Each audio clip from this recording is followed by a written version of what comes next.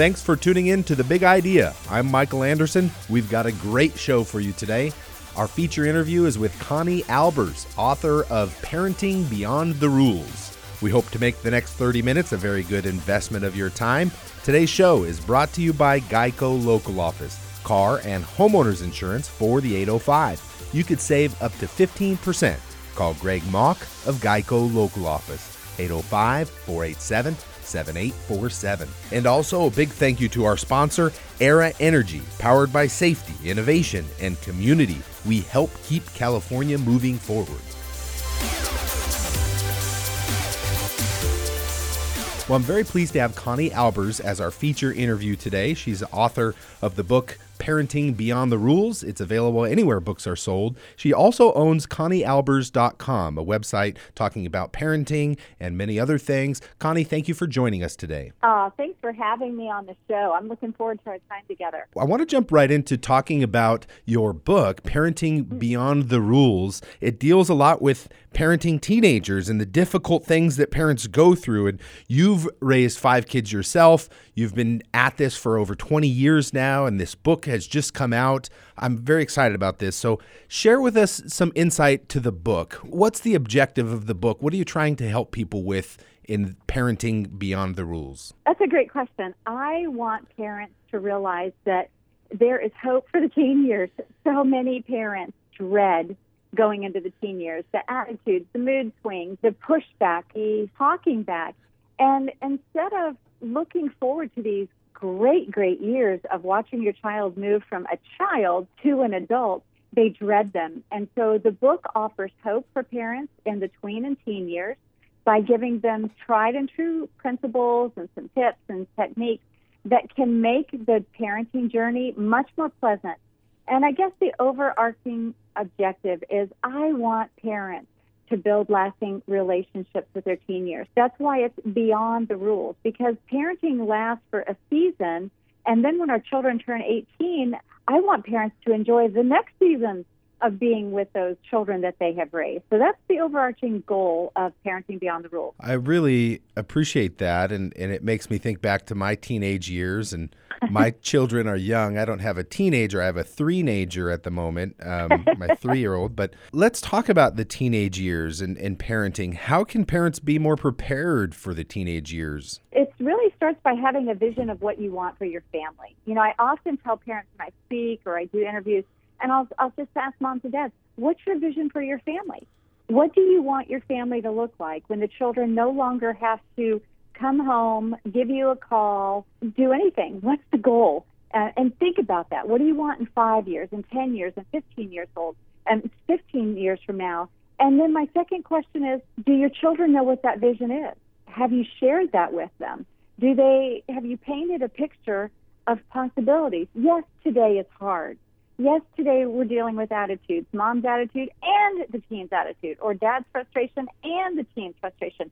But today's just a 24-hour period. Let's get a bigger vision. Let's expand that to your kids thinking about when I'm 20, when I'm 25, I want to hang out with my folks. I want to go to a movie together. I want to just go have dinner together. I don't want to turn 18 and go, see you later, thanks for the upbringing, or not. And so that's the picture that I want parents to get is get a vision for your family and then share that vision with your kids. How do you come together with the idea that sometimes that vision may have role conflict? For example, as a parent, you say, I need to teach them that it's so important to be respectful of time and respectful of some of these soft skills that they seem like they're not learning. And I want them to learn that so bad. That's so important. But at the same time, I want them to want to spend time with me when they're older. And that seems like a difficult thing to navigate. Yeah, well, let's not get it confused. I mean, when you are the parent, you aren't their friend in the middle of the teen years. You are the parent, but that does not mean you have to be an authoritative dictator. It means that you, as your child grows and changes, you have to adjust. You have to adjust to their changes. And what does that actually look like? For instance, let's just say, instead of just saying, these are the rules of the house, do them or else. Well, you know what a teenager is going to say. How bad is the or else going to be? Maybe it'll be worth it. Right. And so that is a real truth that parents face. I had to face it. So we rephrase that. Let's represent that whole concept of, this is how we do things. Use we and us, not you or me. It's we do things. So it starts by getting a team mindset. And what does a team mindset do? Well, in a team sport, and I would often use illustrations, I'd have them watch, football games or basketball games. There's not one single person who wins the game. I mean, it's a collective effort of everyone practicing together, everyone carrying their weight, everyone giving their best effort. And when one does not, or a couple players don't carry their weight, or they don't take care of themselves, or they're not giving their best effort, then the whole team suffers. And when we make those analogies and help paint a picture to these children of where we are going, we obey the rules that are laid down. Because people think, well, parenting beyond the rules mean that there's no rules. Absolutely not. We have to have rules. Rules keep us safe. I mean, you can't give your teenager the keys to the car and say, see ya. I mean, there's rules, there's parameters, there's limits and boundaries. But your child, as they grow and mature, as their temperament starts to form, let's just say you have a very compliant child who wants to please mom and dad so badly, he's not a risk taker. He's going to be very cautious in everything that he does.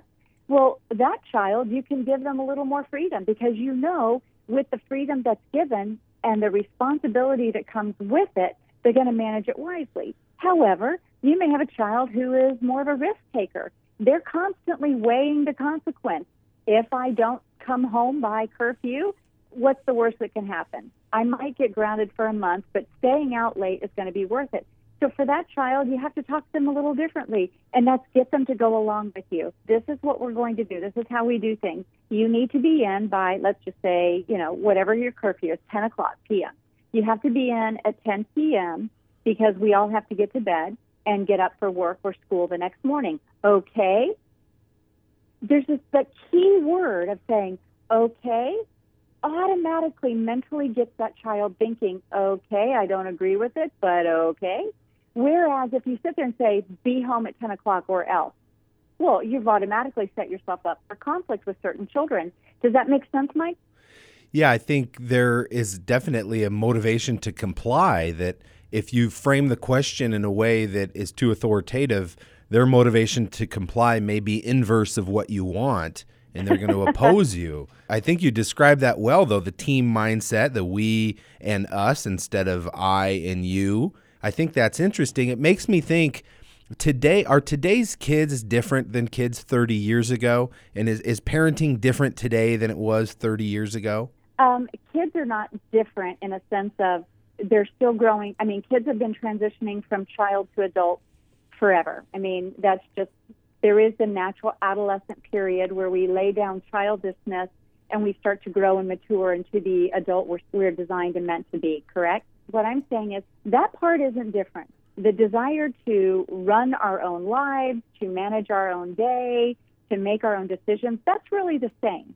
What is different now that did not exist is the enormous peer pressure. So in my book, I write, one of my chapters is understanding their world. When we were growing up, we didn't have the internet. So technology is neutral. There's nothing wrong with technology. It makes our life easier. I mean, thanks to technology, we're doing this interview and you're broadcast to millions of people. Technology is neutral.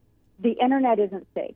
When we start to help our children when we are immersed in understanding the peer pressure that's placed on these teenagers starting very young, 8, 9, 10 years old, which is interesting because I've been getting a lot of feedback on the book that they're saying parents of 8 and 9-year-olds need to read this book. So they get the mindset going into parenting, how they need to shift and adjust. But so teenagers are relatively the same. They're all trying to grow up and become the adult that they are meant to be. But as society has changed with social media, internet, chat rooms, the dark web, that's put our children more at risk to be bullied, to be getting into places they shouldn't be into, to see things that we would rather them not be exposed to. And therefore, the expectation on your children to just not get up and go to school every day, the expectation is 1.5 seconds your child is to respond to a text. And if they don't respond to that text, then their peer group can start really harassing them. That's the part that is different. Peer expectation, peer demand, and FOMO, which is fear of missing out, that has reached really crisis mode because teens are so discontented with the life they have, and they've got a false belief that my connection to friends through devices is somehow a real connection, when in fact it is a connection, but it's only a surface level, maybe a level 2, because people are putting their best moments online. And when they do pull back the curtain and be vulnerable, then they're often taunted, maybe even encouraged to do self-harm. And those are the new parts. Now, the second part of your question was, is parenting different? Yes, because back in the day, parenting used to be my way or the highway. These are the rules of the house, obey or get out. Or, sweetie pie, do whatever you want. I know you're such a good soul. You'll never do anything wrong. So you had the authoritative and the permissive parenting, and that was about it. Now we have got a whole host of different parenting styles, the helicopter and the hovering. And both of those entered the parenting style around the time the internet became more of a dominant force. Parents were nervous. What were their kids seeing? What were they being exposed to?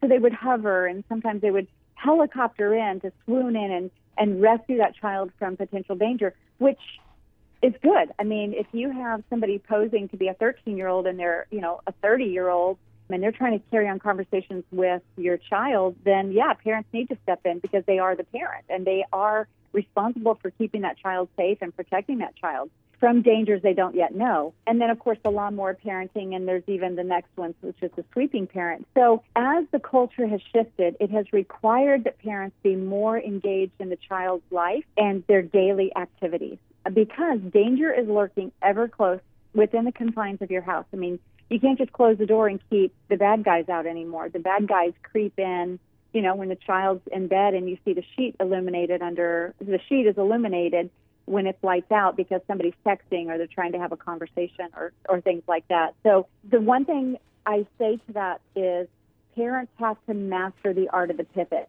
We can change and adjust to meet the needs of our child. And I would say to your listeners, remember this: as your child changes, you adjust. And it's okay to adjust. That doesn't mean you're being wishy-washy. It means that you are raising the child you have, not the one you wish you had or your neighbor's kid. That specific child that you have, that's the child you need to parent. We're talking with Connie Albers. She's the author of the book, Parenting Beyond the Rules. It's available everywhere books are sold, and also she has the website, conniealbers.com. The book did just come out, and we encourage you to check it out. Connie, you're talking a lot about technology and how that's really prevalent today with parenting and with children. And, I have 3 young boys myself, and I want to be a solid parent. I recognize that technology is such a prevalent thing that I feel like I'm not keeping up with it enough as I should. How does a parent keep up with technology? That's like a two-edged sword, because if we get involved into it, how much do we get involved? To that, I always say you got to know your child. Some children, and like with your 3 boys, I'm sure if I were to say, hey, tell me about your kids, you would describe each of them very differently because they have a different temperament, they have different strengths, they have different interests, they have different gifts. And so when we talk about technology, when do we introduce technology?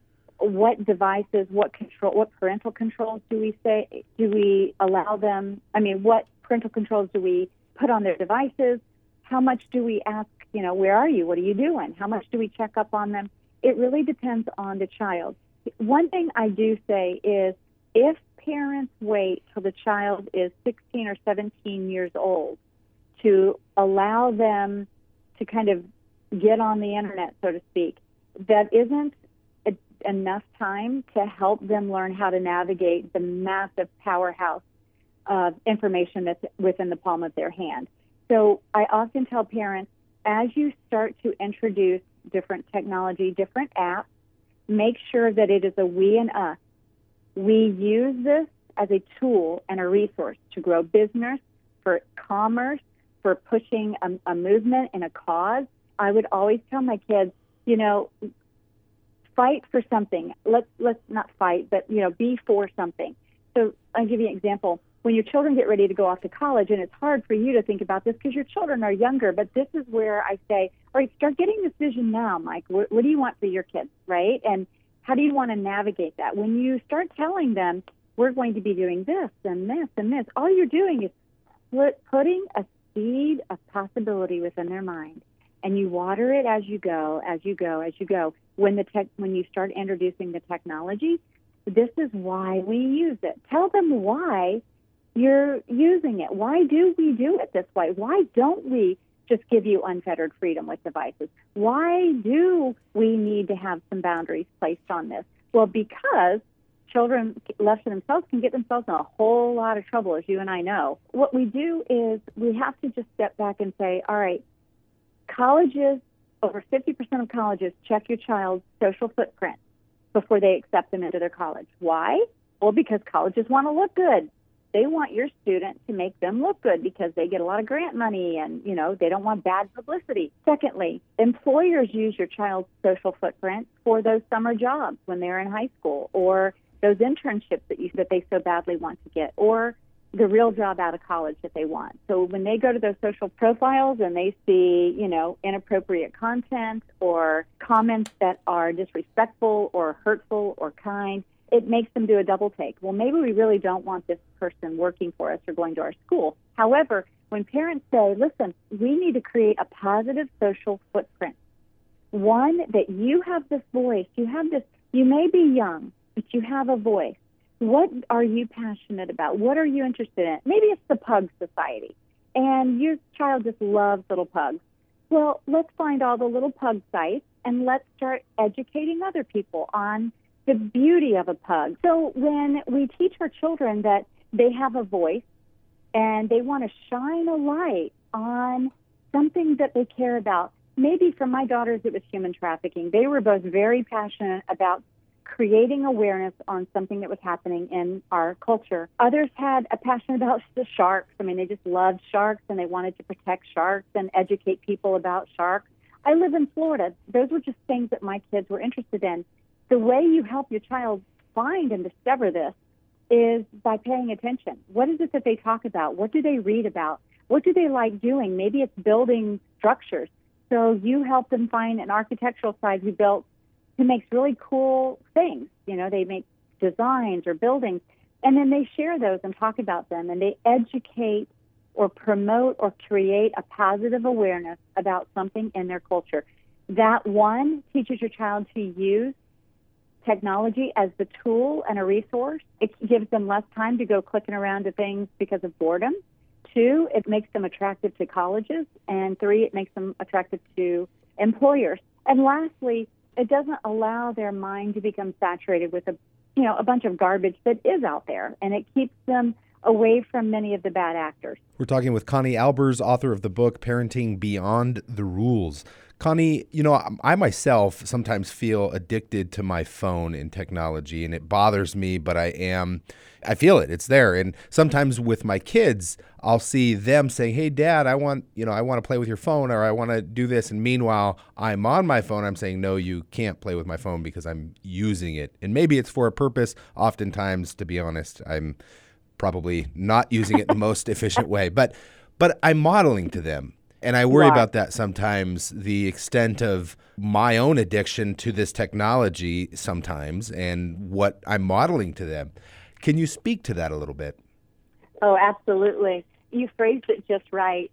Parents are the primary influence in their child's life when your children are little, as well as when your children are teenagers. Sometimes we think that friends are the most important thing in our kids' life. Friends are important, but they aren't the primary influence unless we abdicate our influence, unless we just say, whatever, which most responsible parents don't do. But what you wisely said is, I am aware that I'm doing this, and you're already thinking, what will this look like when my child's 10, 11, or 12? And I'm going to be having to wrestle devices out of their hand because I haven't modeled self-control myself. I am sometimes more interested in the lives or the perceived lives of other people or news that may or may not be accurate than I am in watching them play Legos or throwing the ball or sitting and playing a board game. So you've got to be thinking several steps ahead. My action will create this habit in their life because I'm modeling it. And if you are aware of it, then limit it and tell them why. Why is mom and dad limiting it? Well, because you are valuable to me and our time is precious and we don't get as much time together as I would like. So we're laying the phones down, device-free night, it's zone-free meals. Whatever those things for your family are, you implement it and you tell them why. And then as they get older, it's already built into them. Oh, we don't do that. Our family doesn't get on their devices during dinner. Our family doesn't play, games when we're out with other people at a restaurant. Our family has device-free Friday or something that is memorable, that is consistent. And you always say, does that make sense? Does that make sense? Okay. We don't do that, okay? Oh, okay. Kids will listen to what we have to say when they know we care about them more than we care about our own self. Does that make sense? Yeah, I think you're touching on a lot of great things, and I think the importance of congruency of what we say and what we do and who we are. I definitely observe sometimes, and I want to ask you about this too. Sometimes I see parents say not to do something, then they themselves do it. And, we don't break the rules. And then there they go, doing something where they're breaking the rules. And how does that impact a child and their own trust and what's going on with parenting? All right, the children need three things, especially in the teen years. I mean, it's very easy when they're little to cultivate close relationships and trust. When it gets a little more dicey is when you do this, do as I say, not as I do. But when you sit there and you say to them, this is the why, this is the how, and I know that my actions are going to have a direct relationship, a direct correlation on what you do. So I want to look for defining moments. I want to teach to defining moments. I want to paint pictures of possibilities. We want to make sure that when we have not followed the rules that we've set up, now it is true. I mean, as I say that, I'm going to say it is true. Children aren't going to give the same freedom that mom and dad get because they're not mom and dad. They're still children. They're still growing and changing. But when we take the time to just explain, just communicate, mom and dad do this because we are adults. You are learning, and this is what you need to do. So what I often see happen is we create all these rules, these limits and boundaries, which are absolutely necessary. They keep our family most of the time from chaos. Certainly we want our children to be safe and protected, so not with danger. We want to obey the law. But those same rules that we have created, those are unique to our families. For instance, some families, they want that kitchen sink clean before they go to bed because the next morning everybody is hurrying up to get lunches made and get out the door and get to work or get to school. Some parents, they could care less if the dishes are done. They just want to make sure the floors are picked up. Some parents don't care about any of that. So understanding that it is your family, you're establishing what works for your family, and then when you start to see pushback from your child, go to them and find out why. Schedule a family gathering, a family meeting, a time where you can say, hey, listen, I have given you a list of work that needs to be done around the house because dad works, and if you're married, mom works, or mom, however your family dynamic is. Everybody has a role to play, and the way that we run smoothly is everybody does their part. So your part may be sweeping the kitchen floor or putting away your toys at the end of the night or whatever it is that you have written down on that piece of paper. And once you tell your child that and they start resisting it, then you've got to reevaluate it. For instance, my daughter got to a point where she didn't like that I would write her list and put it on the refrigerator. Then I have 5 kids. I needed lists because that's the only way I could stay sane is knowing where everybody was and what they were supposed to be doing, because after a while you can't remember all of that stuff. And it really started to bug her that I was treating her like I was treating her younger siblings, and I had no idea. It's just as she was growing up, it was something stirring in here. I'm growing up. Why am I still being treated like a child? And she came to me and she said, Mom, I think I don't need a list on the refrigerator anymore. I know what I have to do. I looked at her and I went, okay, fine. Took the list off the refrigerator, handed it to her, and I said, just have it done by Friday. That was reasonable. Well, Friday came and it wasn't done, and Saturday it wasn't done, and Sunday it wasn't done. We started a new week, and I said, hey, I noticed you didn't get any of your stuff done. Have you had a super busy week? Did you forget? Is this a period of adjustment? And then she started to realize I'm not quite as responsible as I thought I was, and we had to revamp again. So I took the list off the fridge. She still had the same amount of responsibility, but now instead of her checking it off like the little children did, then she just had to come and let me know, I've done what you've asked me to do. And that's an example of knowing your child, asking them what's going on, giving them an opportunity to say, Mom, I am just so stressed.